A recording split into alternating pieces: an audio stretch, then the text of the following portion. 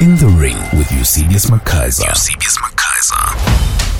Dear white South Africans and Herman Mashaba, let's start off by immediately cutting to the myth of meritocracy. You, as white South Africans, have been the biggest beneficiaries of race-based affirmative action in our country. We called the schemes from which you unfairly benefited colonialism and apartheid. You seem to conveniently forget what these doctrines entailed. Intrinsic to these race-based ideologies was a project of shielding you as white people from competing with black people for jobs and other positions in society, such as national representation in sport. You even competed with only fellow white people for who the most beautiful woman in the land is. Furthermore, you were offered disproportionate amounts of public resources, which resources were accumulated by exploiting black bodies and with which you realized your full human potential. So, the first historical truth you must accept, however much it angers you or shows up your fragility, is that the longest-running race-based affirmative action scheme in the history of this country was one designed for your unjust white benefit. That, in one sense, really is the core of what apartheid was. When you want to debate affirmative action in the year 2022, make sure you rid yourself of the fantasy that affirmative action policies were invented after 1994. That is false. When your uncles and aunts benefited from job reservation policies throughout the 1900s, they were a cohort of affirmative action beneficiaries. If it was not for pro-white affirmative action policies, aka colonialism and apartheid, then you would not, as a racial demographic, ever have ended up with a disproportionate amount of the country's economic wealth. It is nice to be white in South Africa because of the long pro-white affirmative action history. You still benefit from that long-running affirmative action program. White successes are not examples of meritocracy. White people's economic dominance is an exemplar of a grand affirmative action scheme. But many white South Africans have deliberately internalized the lie that their successes are merely a combination of hard work and maybe a little bit of genetic luck. These are not just lies, but, wittingly or unwittingly, a set of views that require one to make racist assumptions about black capability. Take one illustrative example from employment data. 38% of black Africans are unemployed. 9% of white people are unemployed. This is a trend that has existed for many years, i.e., white workers enjoying single-digit unemployment for most of our history, while black people can only dream of that being so. You cannot account for this with reference to the size of the white population. The South Africans of Asian descent have 16% unemployment, and colored workers sit at 27%. The only way you can insist that white people having single-digit unemployment is due to hard work and some good genes is if you believe correspondingly that black and brown people are lazy and or have inferior genes. This racist background view can only be eliminated if you accept that talents are randomly distributed by Mother Nature and that black people are not lazy and are not less hard-working than whites. But then you have a conundrum. If neither biology nor effort explain white employment figures, then why the disparity with their black counterparts?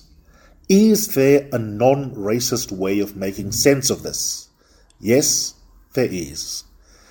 The answer is simple, and many whites and Herman Mashaba do not like the answer. White people have better economic outcomes because they benefited from affirmative action for a few hundred years.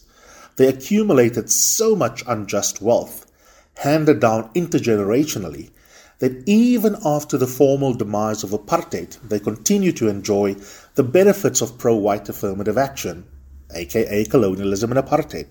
So it is breathtakingly arrogant and narcissistic for so many white people to think they are champions of meritocracy and victims of affirmative action. In fact, the white South African labor experience is the gold standard of affirmative action and of benefiting from an anti-meritocracy ideology called white supremacy. White accumulation of wealth was the basis of the political economy of this country for centuries. But this truth is inconvenient for Kleinian, who desperately wants to believe his assets and everything on his CV reflect only his incredible hard work, quote, despite affirmative action.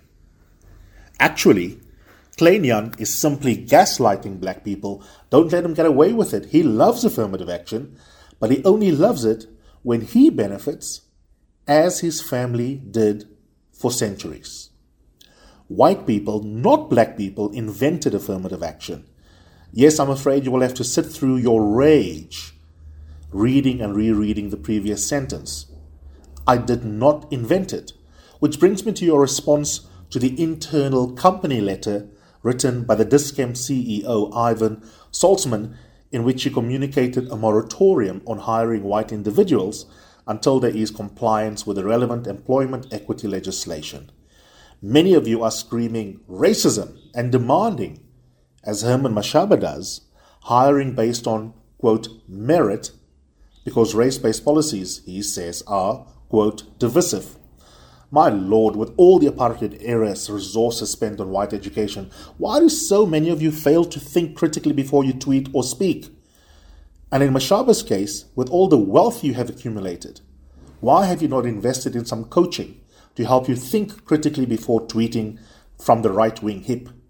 So let's spell this out as if you are toddlers. Firstly, I left something crucial out when I reminded you at the beginning of this open letter that affirmative action in South Africa was first invented by white people for white people.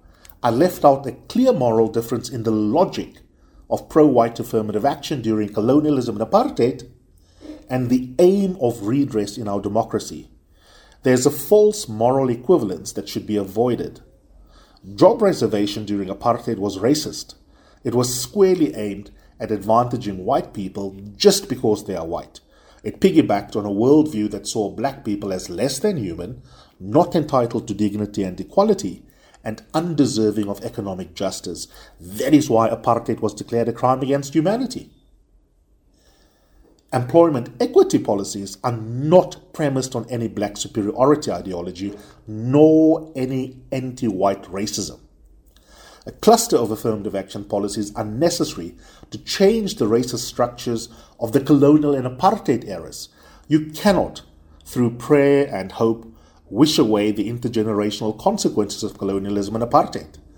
The corrective tools we must use are many, and they are morally justified by the lights of their intention, which is to say, redressing past racist injustices within the economy so that freedom is not reduced to political rights. No one who is committed to a just South Africa can get hysterical about racial quotas within the labour markets. If you do not measure it, you cannot know whether you are achieving it. And it, in this sentence, refers to a world of work that looks more like the country we are in.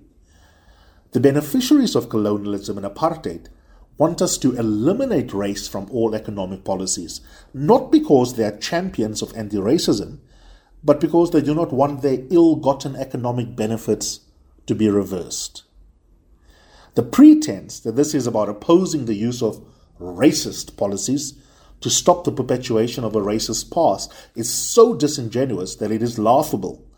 If you are anti-racist, then you must sign up for interventions that are color-coded as a necessary means with which to make serious and observable headway in marching towards a more just South Africa. So if you are mad about the Dis-Chem letter, then you are not to be taken seriously as an ally in the struggle for economic justice. As for you, Herman, to be honest, I give up on you. I know I bump into you at our local shopping center. I find you very accessible and convivial. You are quick with a joke and you're always happy to engage.